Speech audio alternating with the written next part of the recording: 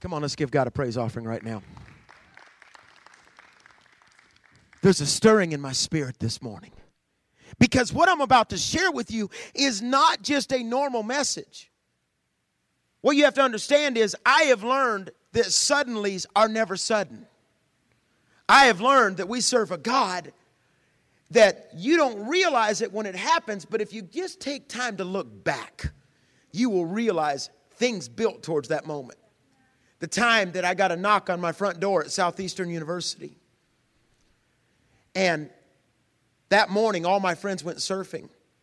The school had given this pastor, who I'll see this Friday night in Louisville, tomorrow night, had given this pastor a list of names of prospects for youth pastors.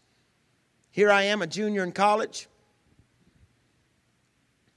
was really serving the Lord, really wondering if God could use me at the same time. Because I don't care who you are. Once you realize you're anointed, you've got to go through the season where there's the no way. That can't happen.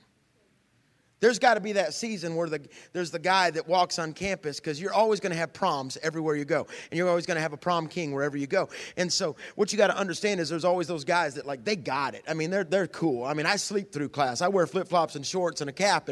And I'm kind of just, I don't look like I am going to be much. Are you with me? Those are the ones I like, because they're the surprises. They're the ones that punch the devil in the face. And I'll never forget, the Lord tells me that morning, He's never, ever told me anything except to go to school and not go to the other schools I'd planned on going. And all of a sudden the Lord says to me, stay home today. I'm like, is that you? Why would you tell me to stay home today? All my friends, it's a Saturday.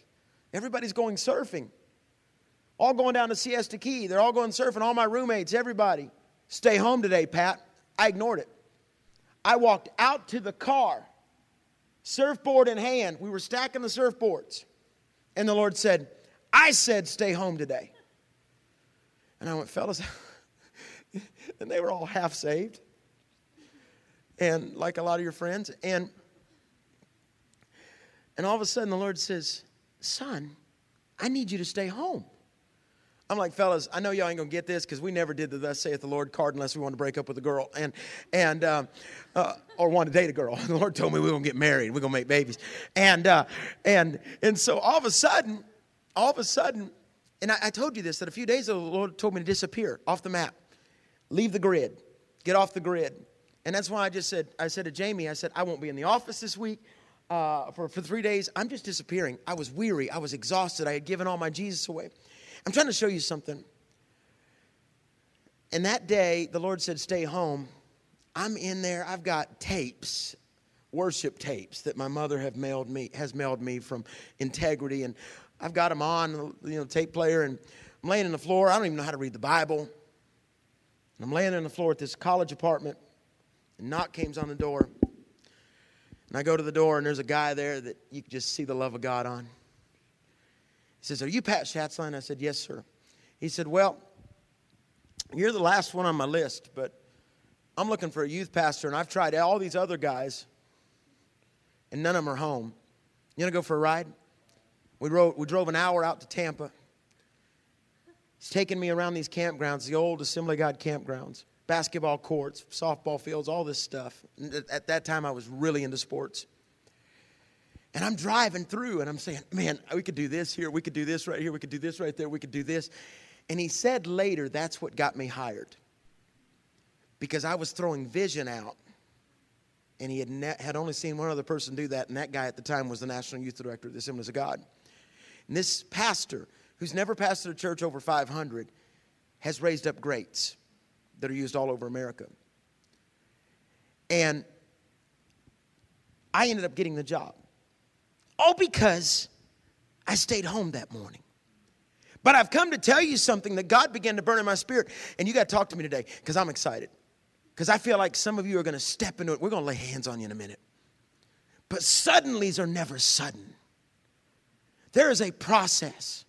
Had I not begun to have encounters with God out in the middle of a baseball field or a soccer field at Southeastern, started out with 4 of us and grew to hundreds, I would have never heard his voice that morning that later ended up being the first position I would get hired full time. Karen and I were dating. We then got engaged. Then I became youth pastor there. The youth ministry exploded to, for that time was pretty big. It was on magazines, all this kind of stuff. People were calling me, what are you doing there? Worst kids in America, trailer parks of Tampa. And it grew and grew and grew until eventually we got launched into this bigger thing, and it was a process. Are you getting this? Just like secret sin doesn't start overnight, just like the Bible says, it's the little foxes that spoil the vine. It's the things you can't see. Secret sin doesn't just happen. If you're looking at pornography on your computer, you just didn't get there. You just go, well, I'm going to look at porn today. No, it was a process of not being disciplined in other areas till eventually you don't even realize you've now entered into a room that has a door and a lock on it, and you're locked in perversion, and that perversion will eat away at you and destroy you. In the same way, the miracles from God do not happen overnight. I don't care what anybody says, there is no such thing as a suddenly. Now, it may look like a suddenly. Yesterday, driving to the hospital to visit my mom who was having surgery, then somebody calls and says, can we meet you in the parking lot? We need a bunch of books. And I said, sure, the new book. So I met him in the parking lot. It looked like I was dealing drugs out there, Adam. You understand what I'm saying? And I'm standing back there going, here, take the books. And then they handed me some cash. They handed me some cash and said, we want you to take your family out to supper. And I'm going, but you're a missionary, Chi Alpha missionary. What are you doing? Then I get to the car dealership, find out that God's going to bless and I'm going to be able to get a new car after the accident that I had, and not have to cost me any extra. In fact, actually, a $15,000 debt get wiped out because something called Gap Insurance. I love the Gap, and then the owner of that. I'm trying to take you somewhere. Then the owner of that all of a sudden walks up to me, sees my book in my hand. I know the owner of the car dealership. He's been family friends for years and years and years. His son and I used to hang out together when we weren't saved, and he walks up to me and says, "Can I have a copy of that book?" And I hand him my book, and he looks at it because I brought one in for the GM, who's a good friend. And he looks at it, tears fill his eyes, pulls out a $20 bill, and says, "I want to pay for it." I said, "No, sir. You've been family. We bought cars from you for 20 years." And he said, "No." He's not a believer. He says, "I feel something." And he said, "Give me that 20 back." And I went, "That's awkward. Indian giver. Here, give me my book." And all of a sudden he puts it back in and pulls 100 out and says, "Take Karen out to supper." Twice I've been told to take her to supper. Today, Pastor Jeremy was telling me something about what God's doing. You're going to hear about it in a moment. And I pulled that 100 in my wallet out and handed it to him and said, "I've got to sow this now. Because I understand suddenlies aren't sudden. There's something else going to happen now. I'm trying to get you to build your faith.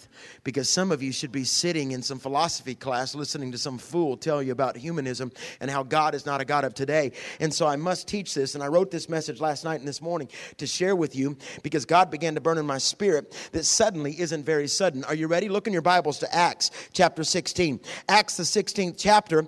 We're going to come back to this. You know how I do. I always share an opening verse and come back to that story later to wrap it all up. But I'm going to show you something. I want to show you at the end of this. So let me just drop it in your spirit and let you know that what you call prison, God calls Holy of Holies.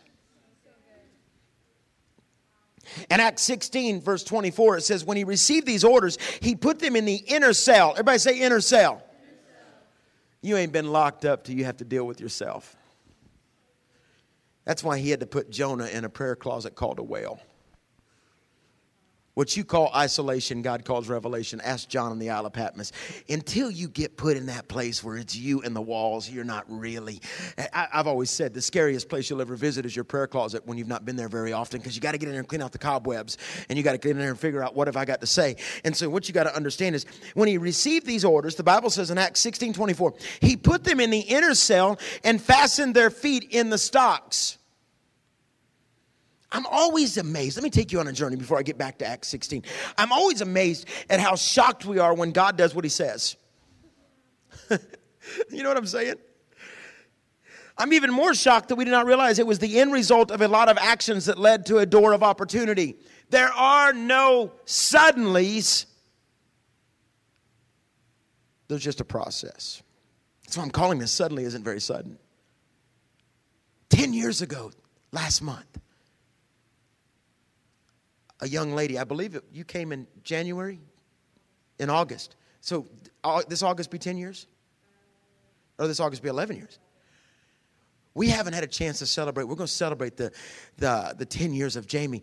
But it all started with doing a school assembly, which I'm not any good at. It's weird she's here, because I'm just not good at those things. Then preaching in a church. Say, why don't you come to Fayetteville, North Carolina? I think it was Fayetteville.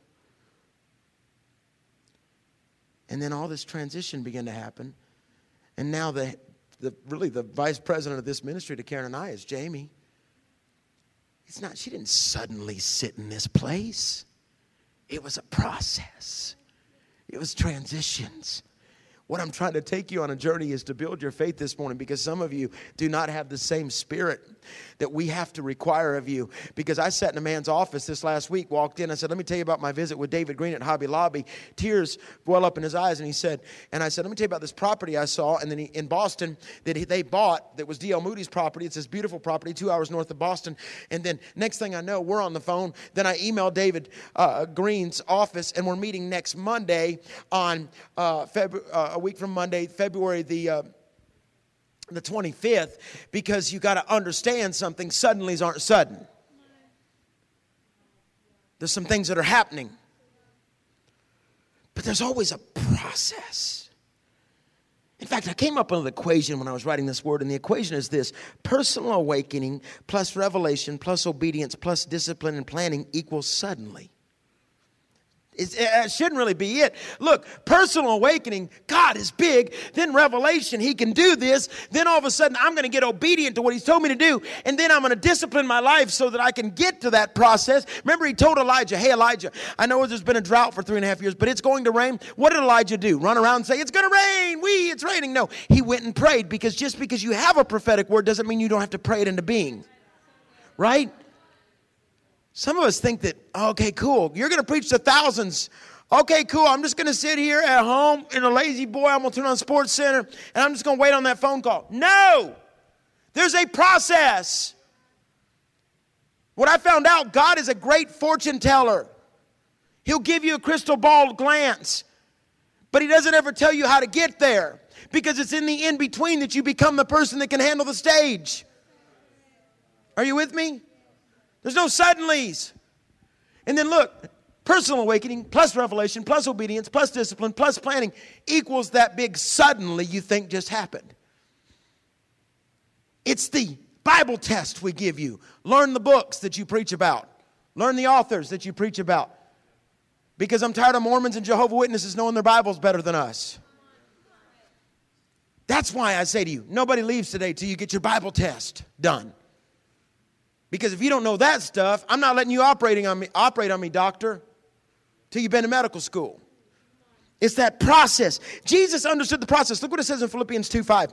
It says, think of yourselves the way Christ Jesus thought of himself. He had equal status with God, but didn't think so much of himself that he had to cling to the advantages of that status no matter what. In other words, he didn't run around and say, I'm the Son of God, bow. In fact, he would look at Peter, and when Peter would say, you are Christ, the Son of God, and he would go, and that's what my church will be built on. He would heal people and say, don't tell anybody who did it. Just go to the doctor and say, I don't know. In fact, he said, if I catch you bragging about it, you'll be sicker than you were before. I think we wonder why sickness comes back sometimes. Because we say the antibiotic did it. And Jesus says, all right, fine. Let's see what your antibiotic can do right now. Look what it goes on to say. Not at all. When the time came, he set aside the privileges of deity, process. Took on the status of a slave, became human. Having become human, he stayed human. It was incredibly humbling process. He didn't claim special privileges. He didn't live in a palace. Didn't ride a white horse. Didn't have servants. Instead, look what it goes on to say. He lived a selfless, obedient life and then died a selfless, obedient death. And the worst kind of death, a crucifixion. It was a process. He wasn't just suddenly hanging on a cross. That would have messed everything up. Everybody come look. There's a guy hanging on the cross. Nobody's ever heard of him. No, this guy was born into flesh. He exited the womb of a woman. This guy walked through things, probably lost his earthly dad. His own family didn't believe in his miracles. His own disciples walked away from him at one point. He's been betrayed by 2 others. One committed suicide. Now he's hanging there because that's not suddenly. That's been a 5,000-year process building up to this moment. And the realization of a catalyst moment comes when you simply walked out as promises and did the simple things. The realization, how did I just get hired at this great church? Because you did a process. And the process is discipline. I showed up at prayer every morning at 8 when I didn't feel like it. I sent an accountability report when I didn't feel like it. And then all of a sudden, boom! You're touching thousands. And if you ever think that it happens like that, it doesn't. Because there's that process of sooner or later every man has to face his daddy's demons. That process of brokenness. That's why Jesus' first miracle was wine. He was saying, hey, I can turn water into wine, and that's the Christian walk. I can take you from just blah, empty, to connecting to the vine, sitting in the sun, growing, breaking off onto the ground, being stomped on, put inside of a chamber, hidden suddenly in a cellar for years, and eventually pouring you out like a drink offering. That whole process was discipleship. He was trying to say to them, I can turn water instantly into wine, but you can't become wine instantly. That's what makes my miracle so great. In fact, not just the real wine, just good wine. I'm going to give you the best wine. I'm going to save it for last. Welcome to this generation. Are you getting this? Oh, this is on me right now. Because I think I've had a spiritual awakening. That in the weariness of doing everything we do, it's real easy to not enjoy the journey. You're going to look back someday at your years here, and you're going to go, man, I miss the stuff we used to do. I miss you think you got responsibility now. I miss just, hey, it's midnight, let's go to get McDonald's. Because that doesn't happen anymore. I miss showing up and hiding in this cocoon called ministry training. Because now I just got stopped on Sunday and told me I was the worst youth pastor in the world. Or some kid looked at me and said, I hate you and what you stand for. You don't believe that can happen? Just call my daughter-in-law. Because she had it happen to her about 3 weeks ago and it broke her heart. Some little girl said, I hate you. She called Karen hysterical. She didn't know that existed. Listen to me. Faith brings the trust, part 1. Do you see what I see? You don't. Can you imagine what I imagine? You can't, because you haven't been on my journey. Does your small level of faith make way for a new level of belief? See, I'm there. I not only have faith, but I actually trust. And there's a big difference, and let me just say this clearly, between faith and trust. You know what faith is? It's getting on your knees, believing there's a God out there that can forgive you. That's faith. I got faith. Faith is the substance of things hoped for, the evidence of things unseen. It's impossible to please God without faith. But there is another level of Christian walk called trust.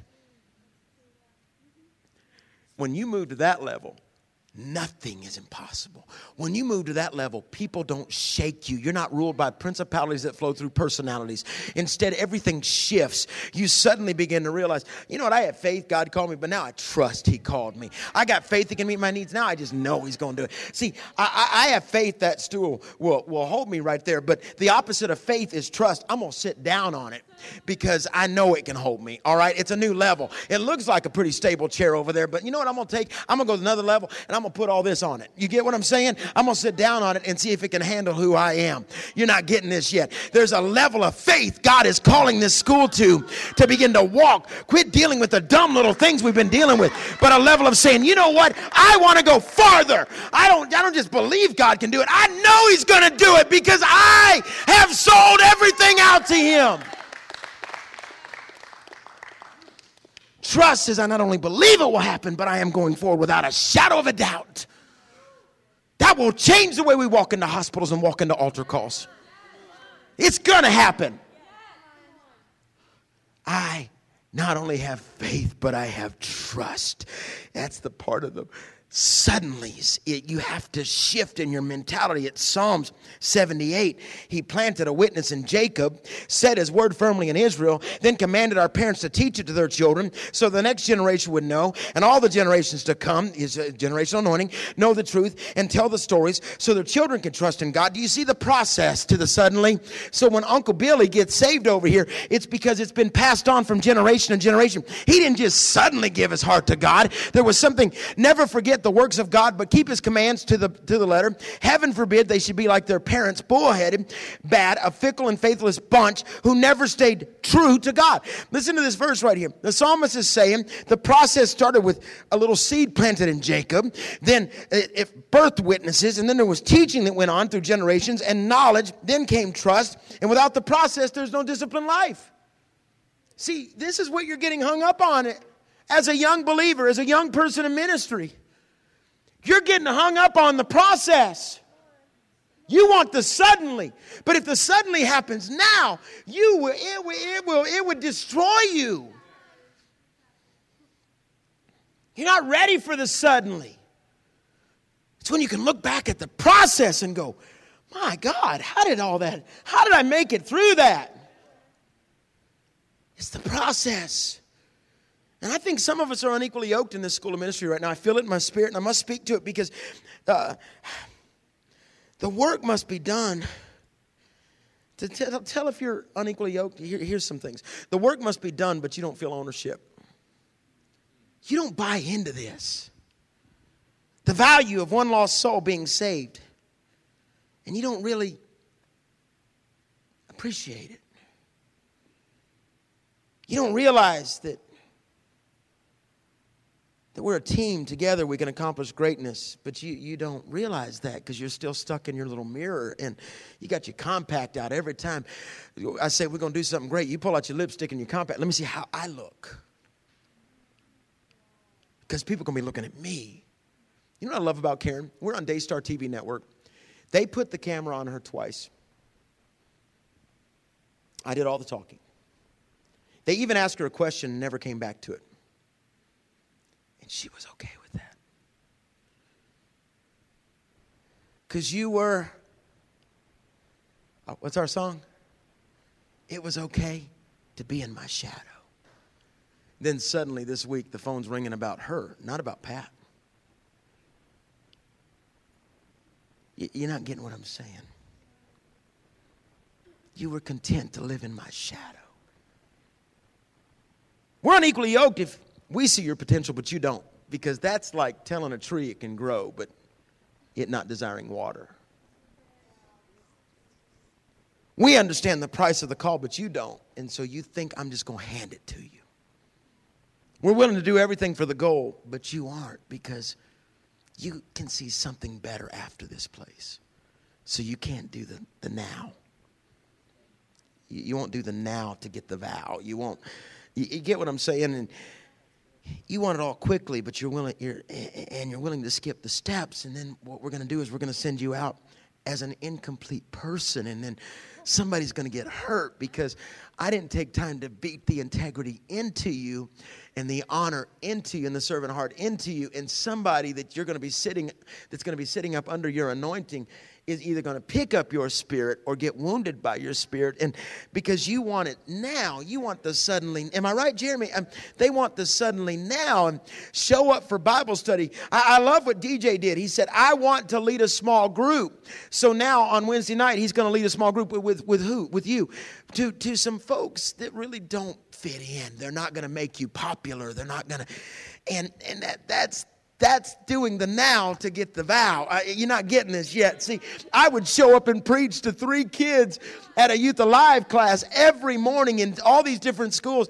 And sometimes it would be me and 3 people, but I would preach like I'm preaching to you right now, because I knew that when I woke up in the morning, where I'm at is not where I'm going, but I got to do what I got to do where I'm at to get where I'm going. There's a process.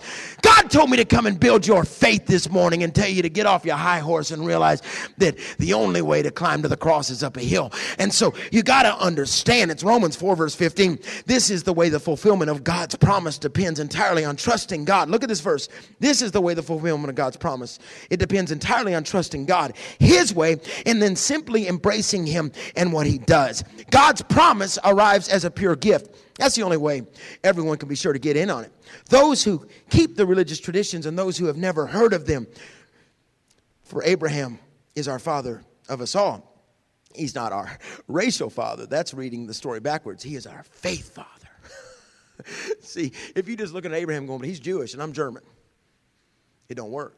You got to realize that there was something planted a long time ago when he took Abraham for a walk and said, look down, what do you see? I see the sand.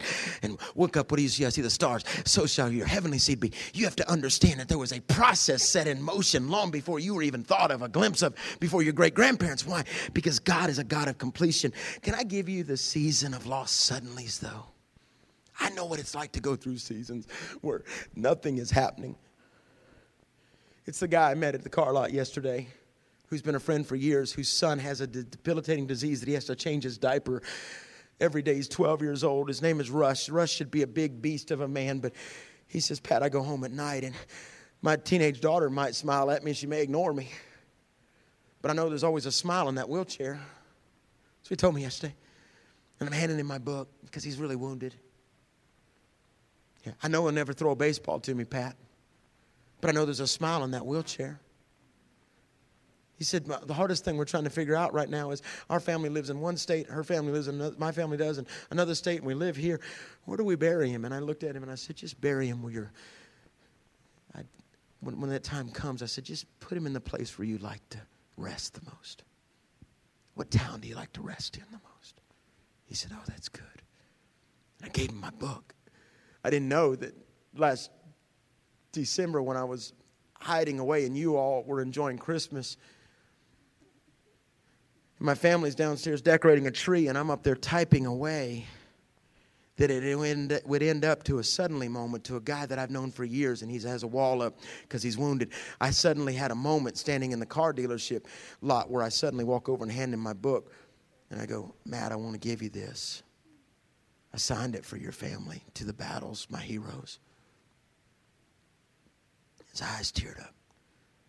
But that suddenly moment, all the times I bought cars from him, and don't tell me about what you do. Head of finance. It ended up being a suddenly moment, but it wasn't suddenly. It was a guy disciplined enough to write a sermon after jogging. Oh, you're not getting this. See, because you want the now without the vow. You want the process. You want to have sex with God, but you don't want to marry Him. You want to, the fun part.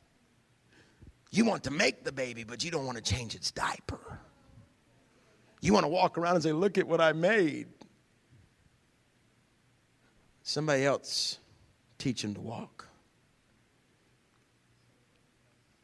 And God says, if I give it to you full grown, your ministry full grown, you won't remember what it took to get there. It's Proverbs 13:12. Unrelenting disappointment leaves you heartsick, but a sudden good break can turn life around. But it's so easy to have lost suddenlies. Maybe God changed His mind, right? Sometimes that's the way it feels. Hey, He called me at your youth conference and now I'm in your school and all hell's breaking loose and people back home are now ignoring me and nobody's taking my calls. And I'm trying to live in both worlds, Pastor Pat. I'm trying to be friends with Him so when I go home to see Him, but I'm increasingly feeling the separation and I don't get that separation. Maybe God messed up. Really? Because look what it says in Numbers. It says right here, it says, God is not man one given to lies and not a son of man changing his mind. Does he speak and not do what he says? Does he promise and not come through? It's Hebrews 6:18. When God wanted to guarantee his promise, he gave his word a rock solid guarantee. God can't break his word. And because his word cannot change, the promise is likewise unchangeable. God says your promise is not, it can't be broken. It can't be unchanged unless you. And so I've limited God lately. Psalm 77 said he's a God of miracles, and I have limited him. I think sometimes we become just like Ananias and Sapphira. We walk in and say we're giving our everything, and the ones that really believe are the ones that are going to drag us out when we're laying on our backside dead.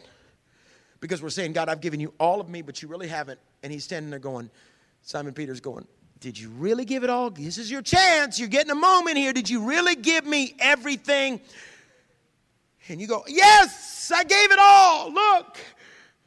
And God goes, now your season's got to die for a while. Because just as God doesn't lie to us, he doesn't want us to lie to him. You can play with everybody else. You can call mama at home and tell her, oh, I just saw 10,000 touched, and Pastor Pat let me lay hands on everybody. I preached for 10 minutes, mama. Oh, but the proof is in the videotape. You getting that? The proof is, we got proof who actually got on stage. And I've never let a bank account or lack of finances stop my faith. I really haven't. I give everything away. If somebody blesses me, I'm going to give it away. Because I understand my suddenly just doesn't happen. I am planting seeds and seeds and seeds. And see, it's time to see what we saw on the inside begin to manifest on the outside. And the Lord spoke to me and said, son, the anointing will demand a miracle. I've got to begin to demand the miracles. You're not supposed to be here. Listen to what I'm saying. I believe if you're not winning, it's because you're whining. It's because you're dealing with all the junk. And I honestly believe that we have been so busy that we have gotten scared of the suddenlies. What if all of a sudden in a chapel, I say, hey, what do you feel called to?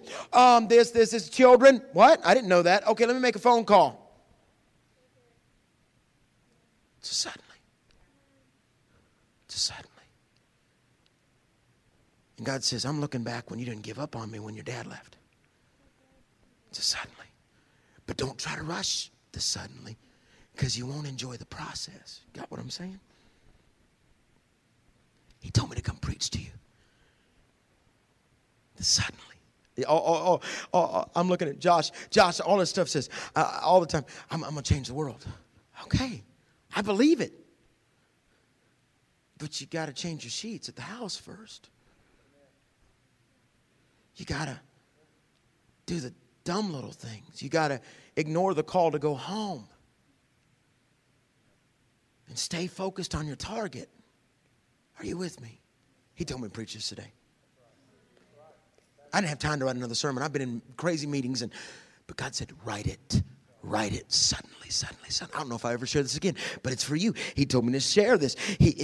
We run from stepping into faith, and instead we hide in inconsistency. We don't step into faith. We can't even get to the trust part because we're still so inconsistent. We don't even have the faith part to lead to the trust part because we're skipping the steps. And what you got to understand is everything Jesus did was about suddenlies, but it was because he had done the things in the process. When he would slip away and pray, and the disciples couldn't find him, he was praying for what was going to happen.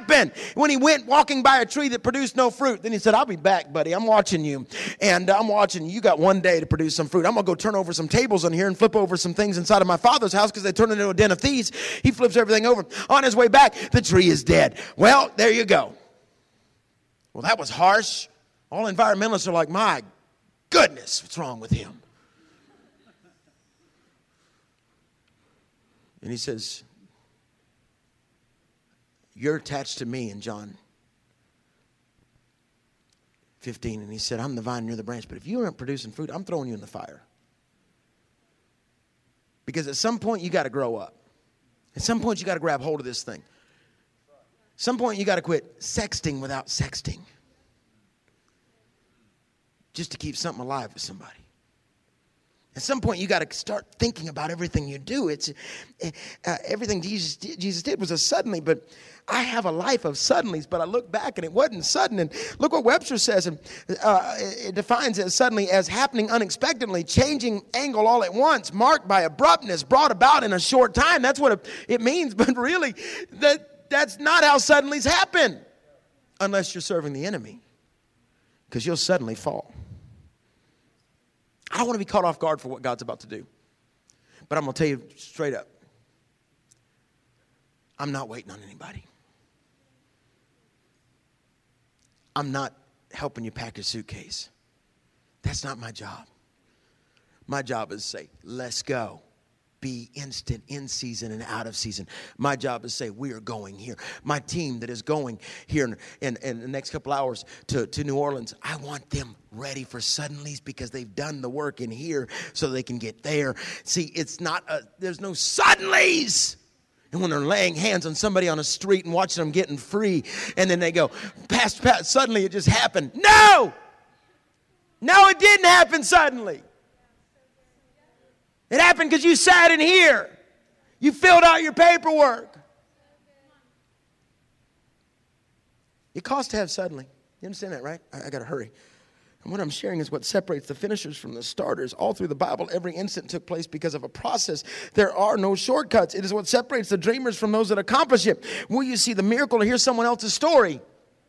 Will you see the miracle and be a part of it or just hear somebody's story? Some of y'all are okay with hearing everybody else's story.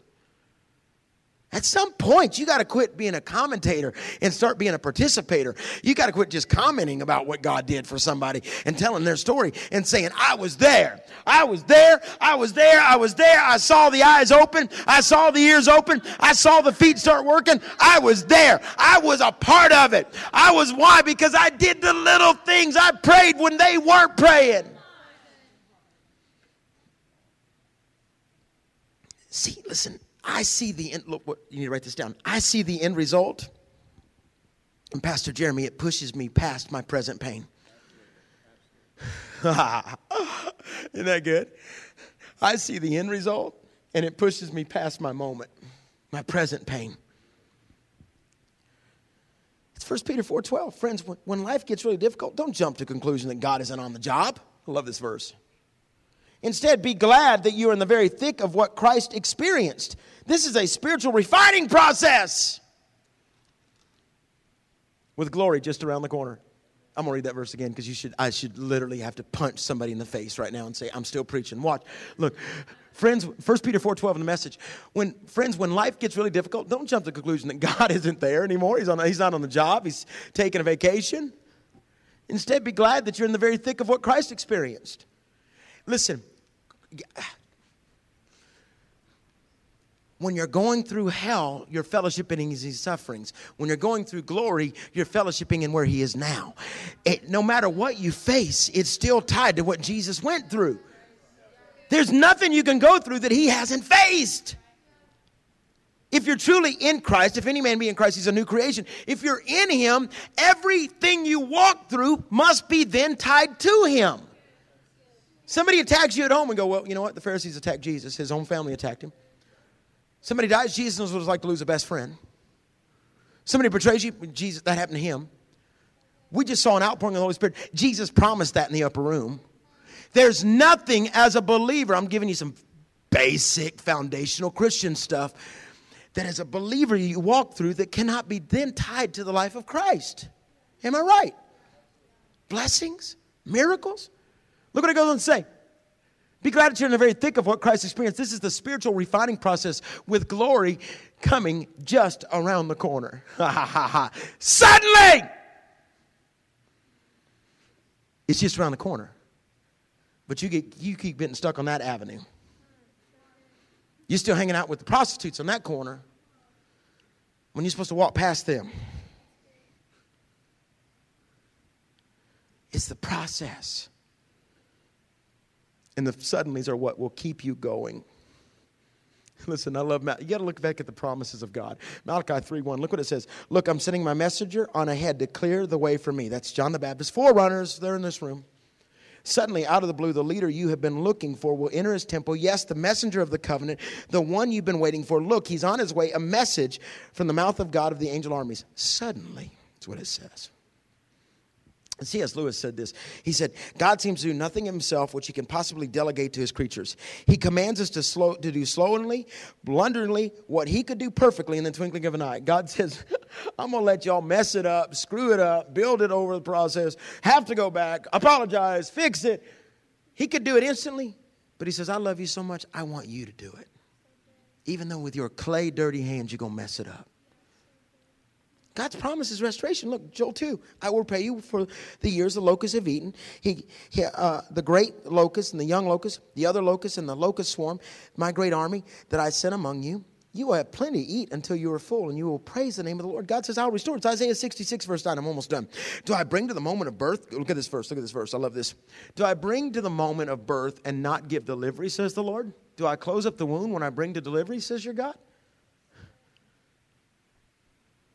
He doesn't get you in the living room, water breaks, you're screaming. My guts are about to explode out of this belly. I'm going to die. Close it up. No! He doesn't do that. He says, push. Because soon you'll hear the cry of your miracle.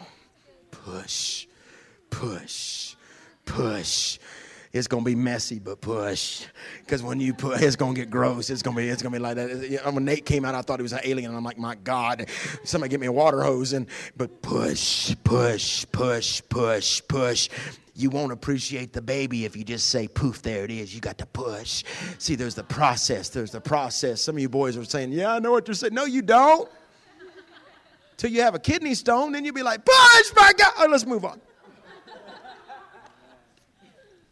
Let me give you 5 attitudes for suddenlies, and I'll get ready to close. Number 1, be tuned into God. God speaks when we least expect it.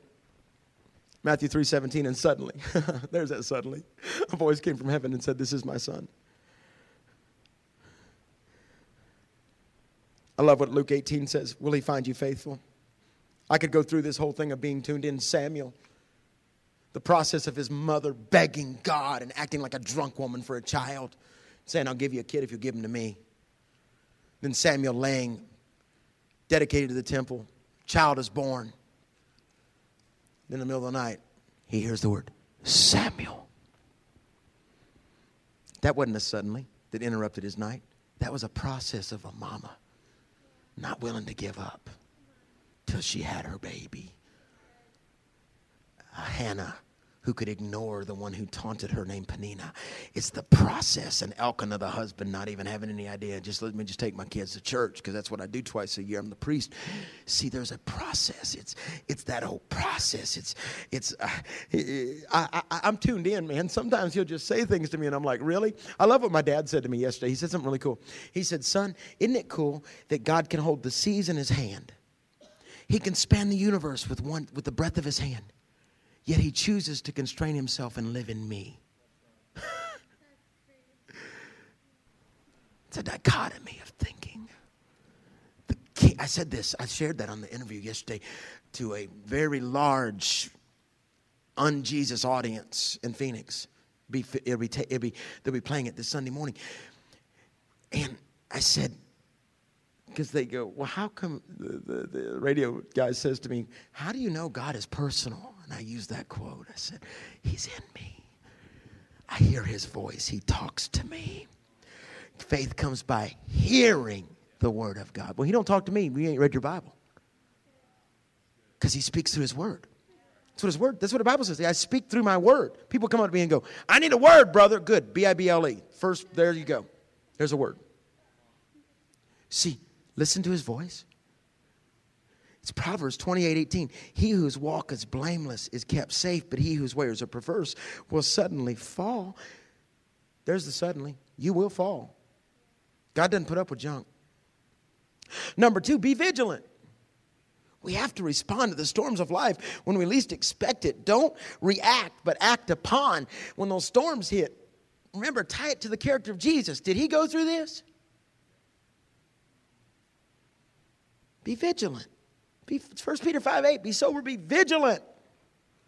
Devil's going to pounce. It's Matthew 8:24. And suddenly a great tempest rose up on the sea so that the boat was covered with waves, but he was asleep. You got to learn how to wake God up. Was he going to let those disciples drown in that boat when the storm was when they're going underwater? I mean, there's water filling the boat, and these are fishermen. They know it's about time to abandon ship. He's at the bottom of the boat sleeping. He was just waiting on somebody to wake him up. He comes walking up and goes, do you not know who's in this boat? Waves, lay down. They bowed because they recognized the voice that made them. Rain, stop. Yes, sir. Wind, stop it. Because they understood the voice that was speaking to them was the voice of creation. If you understand that in your storm, the voice of creation, the voice of your very life, the voice of your existence is speaking to you. It changes the way you respond to things. You understand he's in the boat. You understand he hasn't gone anywhere. Are you getting this? It's Proverbs 6 verse 15. I'm learning, you earn stars through scars. You know what I'm saying? You earn your stars. We are bright and shining stars. You earn them through the scars. And Proverbs 6, verse 15, therefore his calamity will come suddenly. Instantly he will be broken, and there will be no healing. You need to understand the only time suddenlies are suddenlies is when the enemy's involved, but really they weren't suddenlies. There's no such thing as a suddenly. So what I got to tell you, be prepared. I think it's Luke 17 where he says, hey, get on the roof, forget everything in the house, because I'm coming back like lightning. Don't be like Lot's, and he goes on to say, and don't be like Lot's wife. I love that verse, because he pulls out some Old Testament, throws in a New Testament, because the Old Testament's Christo-centered. He said, don't be like Lot's wife. In other words, don't be always looking back at what you could have been. Look forward to where I'm taking you. Be prepared. Bible says in Mark 13, verse 36, if he comes suddenly, do not let him find you sleeping. We all got gifts and talents. We're all stewards of grace. 2 Corinthians 6:1 says that. Number 4, be ready. I got to wrap up right here. There will be demands on your anointing that will come, and if you aren't ready, you're going to fail. It's what happened yesterday, standing in a parking lot. Pat, tell me, where do I bury my son when he dies? I'd bury him wherever you like to go rest. What town do you rest in? That's where you should bury him. Here's my book. I was ready. I was ready. I didn't say, I don't know, bro. Seriously, I have no idea. Y'all work that out. I just bury him wherever you like to go rest. Where do y'all have fun at? That's where he should be at. I didn't say God's going to heal him, because God didn't tell me he was going to heal him. And then that's where that theology comes in, the theos of why do bad things happen to good people and all that stuff that we can get so caught up in. And that's why C.S. Lewis said the number one argument for atheism is pain. Matthew 9:20, and suddenly a woman who had a flow of blood for 12 years came from behind and touched the hem of his garment. Again, that wasn't suddenly. Is it 9 years? 12 years. It's not suddenly. She had been studying who the Messiah would be, and she understood Psalms 91, that he shall rise up with healing in his wings. The wings is the hem of the garment. The wings is where the end of the prayer cloth is. She knew if he really is the real deal. And Malachi said healing will rise up in his wings. And if Psalm 91 says that he covers me with his wings, the wings is down there. I'm crawling to this guy. If he's the real deal, this isn't a sudden moment. I've been studying for years because I want to find the one that can heal me, because no doctors can heal me. And I've spent all my money. I ain't got no more money to go to another Mayo Clinic. I can't go for another test. Nobody wants to see me. The priest makes fun of me. He mocks me every week and says I can't come outside because I'm bleeding all over everybody. So I'm going to tell you what I'm going to do. I'm going to take my long, long journey and turn it into a right now. Suddenly.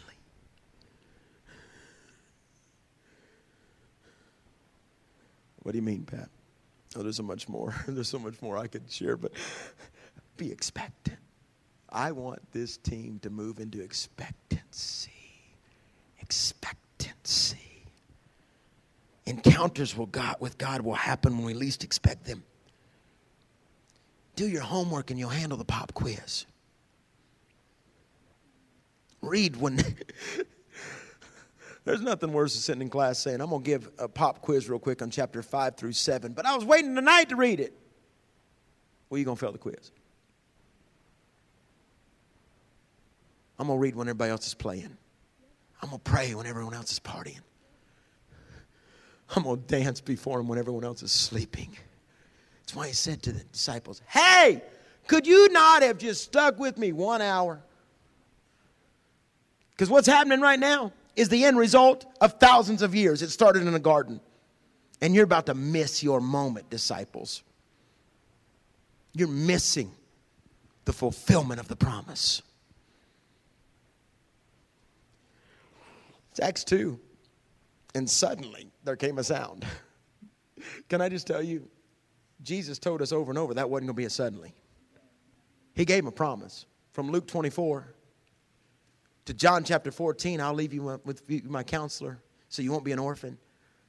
But it was a suddenly to the 120 that had nothing left. They needed a breakthrough. Does anybody need a breakthrough? This is it. I'm going to close.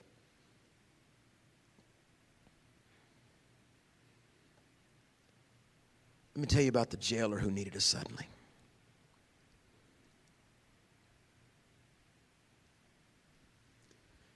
And in Acts chapter 16, I'm going to take you through this one little chapter. We'll start with verse 6. There's about 34 verses real quick I'm going to read to you, but then I'm done. DJ, you need it suddenly. But it's not a suddenly, is it? Do you see what all it took to be able to hand you that $100? Go ahead. I'm learning right now. It's what he said to me on Sunday. When you get home, tell everyone you're falling off the grid. I don't have to explain it to anybody. I just need some Jesus. Did you go hide away and fast for 3 days? No. I turned this off. I said to Karen on Sunday night, Pastor Karen, I just said, I need to turn this off. I don't know how to turn this off. I got to turn it off because it never stops. I said, this is how people become madmen. And the Bible says in Acts chapter 16, verse 6, and this is the last part of this message. Suddenly isn't very sudden, is it? How many of you getting your faith back?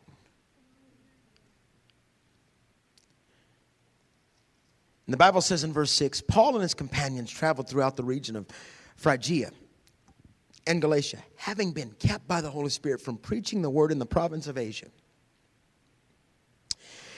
And when they came to the border of Mysia, they tried to enter Bithynia, but the Spirit would not allow them to go. Just wouldn't allow them to go. In other words, they were planning on going to these places. They were packed for these places, but because they did the process. Write this down. Interrupted by vision. How many of you would have thought 2 years ago that are new here, you would be sitting right here today? You got interrupted by vision. You got interrupted by something bigger than you.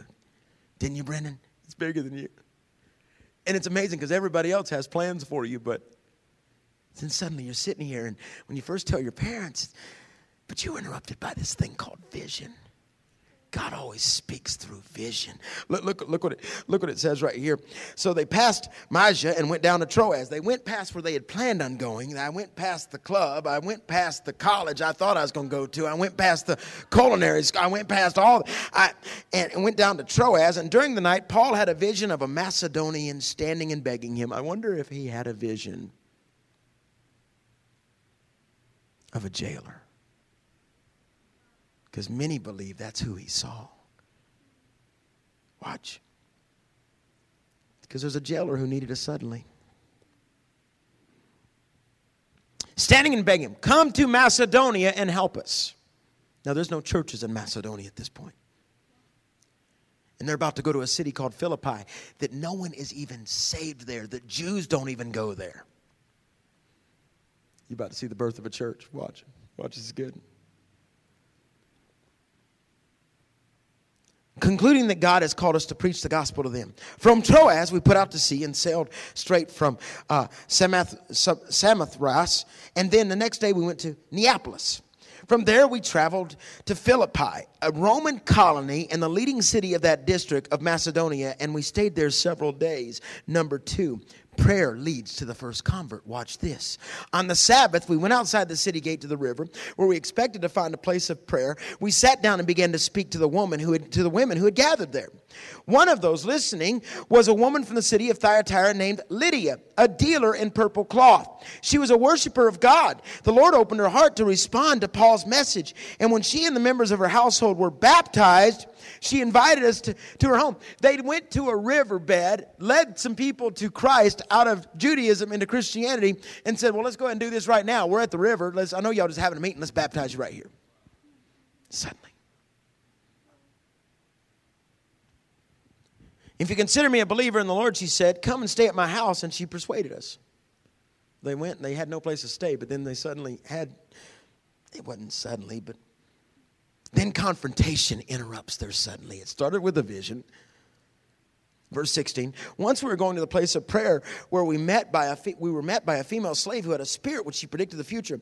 She earned a great deal of money for her owners by fortune telling. She followed Paul and the rest of us shouting, these men are the servants of the Most High God. Isn't that cool right there? Demons will announce who you are, who are telling you the way to be saved. She kept this up for many days. Finally, Paul becomes so annoyed that he turned around and said to the Spirit, in the name of Jesus Christ, I command you to come out of her. And at that moment, the Spirit left her. Uh-oh, here goes the economy. He has just commanded a woman that made a lot of money for a lot of people. They mess with the economy, and that's when riots start happening to you.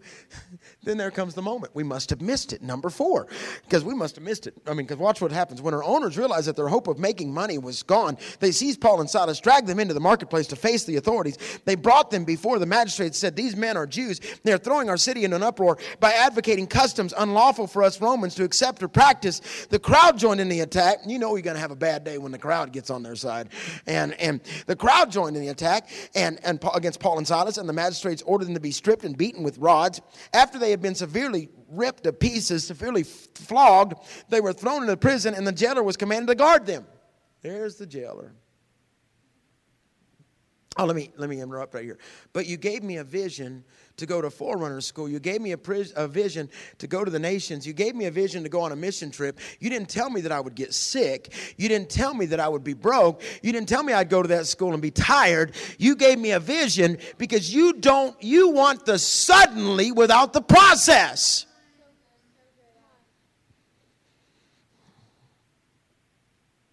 But the Holy of Holies looks different sometimes. Write that down. The Holy of Holies looks different. What do you mean? And when he received these orders, he put them in the inner cell. I did a study on inner cell. It's the exact word used in the Greek to describe Holy of Holies. It's also the exact word used to describe Jesus when he became the Holy of Holies. You ain't getting this. You ain't getting this. The jailer comes in, takes him away. He's ordered, you watch these men. Like they were murderers or something. He says, I'm not putting you with the regular folks. I'm going to put you in the secret place. What you call prison, God calls Holy of Holies. What you call your jail cell, God calls the place where I'm going to refine you.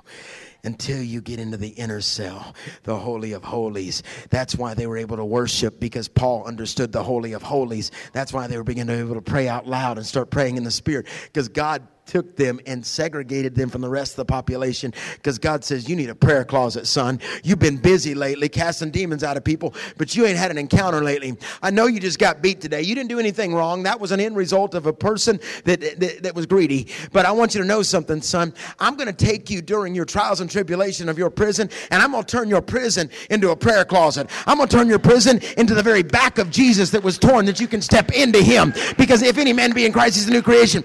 Your inner cell is the place where you get to know him. It's where you learn him. It says his back was ripped apart so that I could get into him. What are you talking about, Pat? Jesus' body was ripped open so I could crawl into him. I am grafted to him. Romans 13. It's an understanding that no matter what you're facing, then if you handle the inner cell right, suddenly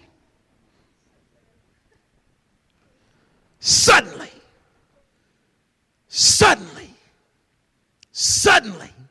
Watch.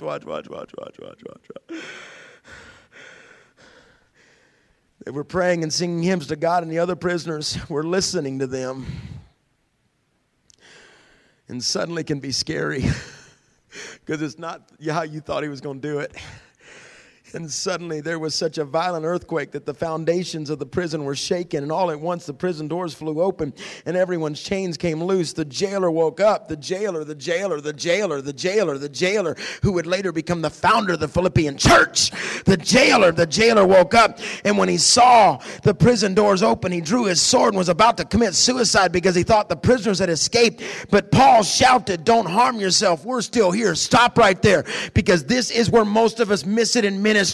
We would have fled thinking it was God's moment to get us out there. But he understood the job wasn't done. I may feel released. I may feel thy chains off me, but he ain't done with me here yet. I got to finish what I started. He gave me a vision of somebody, and I've yet to meet that somebody till just now. And that somebody's got a sword about to take his life because he feels like a failure. And he screams out, "What must I do to be saved?"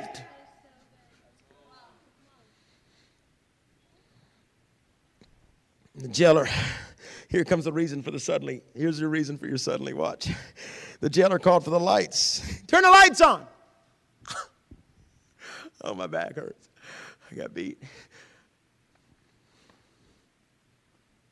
I had a vision of you. You're supposed to get saved. I just got beat so that I could start a move of God in Philippi, that I could later write letters to you. Into the largest city in Macedonia, the first church in Europe. This is the first church in Europe, by the way. The very first church in Europe right here. This is the first church right here. It starts right here. And this is it. "Sirs, what do I got to do to be saved?" They replied, "Believe in the Lord Jesus Christ and you'll be saved, and you and your house." Suddenly. And they spoke the word of the Lord to him and all the others in the room. And at that hour of the night, the jailer took them and washed their wounds, and immediately he and all his household were baptized. And the jailer brought them into his house and set a meal before them, and he was filled with joy because he had come to believe in God, he and his whole household. Your suddenly produces your influence. Because watch what happens. I'm not going to read it because I'm done. Basically, the whole town said, "Hey, get him out of here, get him out of here." Paul said, "You come and escort me out and give me a parade because you're trying to hide what God has done. And I now have the upper hand because everywhere I go, I mess up property taxes. Everywhere I go, I don't go by myself. I go with someone that anointed me to lead the suddenlies. I had a suddenly. I got knocked off a horse. But then I went through 3 years of Bible college. That's what happened to Paul. Remember, he tried to go preach after he got knocked off the horse? And some of the disciples met with him privately and said, "Hey, look, we think you've had an encounter with God, but you're scaring the bejesus out of us. Because you are a murderer and you still hold a Roman ring on your finger that says you can have us killed. Do you mind going to college for 3 years?" And he disappears from Acts 7 to Acts 9. I believe it's 9 and 11. It's one of those. But Paul didn't have a suddenly. His suddenly started when he was holding a guy's jacket who was willing to die. Seen his face light up and look and smile as Jesus stands and says, "Let me welcome home royalty." And Paul, who is Saul, is going, "These people are crazy. This jacket now belongs to a martyr." So when he got knocked off his horse, his suddenly had started with a stoning. Some of you about to have some suddenlies because you've been doing it right. You ready for your suddenly? You ready? Because you were free before this semester, but you hadn't seen why you're here yet. the vision. Who are you going to save from the sword? Who in this room is wanting to fall on the sword? Pastor Jeremy, can I tell your story? Pastor Jeremy has an old car. He gives it to his dad for Christmas. Mom and dad can't believe it. Somebody walks up and hands him $2,500. Another guy comes to him and says, I got a better car, same model, same type.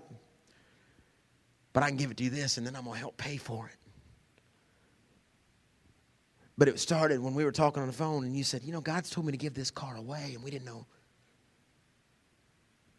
It wasn't a suddenly when you handed $2,500. It was a process to the suddenly. Suddenlies, my friends, are not suddenlies. They're just the end result of doing it right. God told me to come and tell you, Elijah, wait on the suddenly. But you'll never see the suddenly if you're not doing the right things. If you're giving in to this and giving in to discouragement. I wonder how often God's standing back smiling going, you just don't know what's around this corner. A few more steps, come on. And you're like, I'm just going to stay right here. I'm going to camp out right here in my own misery. But God's going, come on, a little farther. Just walk around the corner. If you just get around the corner, why won't you come around the corner? I've got a suddenly. But you're too caught up in the street vendors. You're too caught up in what's happening on the street. Yeah, we'll get that next vacation. Next time we're here, we'll go around the corner. And God is saying, I never called you to camp. I called you to march. I called you to go to the next level. This is what he told me to come share today, Ariel. There's a suddenly real close to you right now. I feel it in my spirit. I don't know where. I'm afraid of it because I don't want to lose you, but I feel there's a suddenly. I told Matt last week, I said, Matt, I see God's hand on a door, and I'm not being weird. And because, man, when I was growing up, every prophecy was the hand is on the door, and I'm coming back. No, it's none of that weird stuff. I'm like, please don't open it. I'm not ready. But I saw it with Matt. That's what he showed me. When I was praying, I seen this belt buckle on Jesus with all these keys. I'm like, Lord, what is that? He said, pick the door. Pick the key. I'll give you the door. Don't get the big one because you're not ready for that door yet. It won't work because he's giving you a door right now, and everybody's door is different. You just got to grab the keys. I'll give you the power and authority, whatever's on earth. You can bind it. Whatever you bind on earth can be bound in heaven. And that verse there literally means keys. I'll give you the authority for your next level.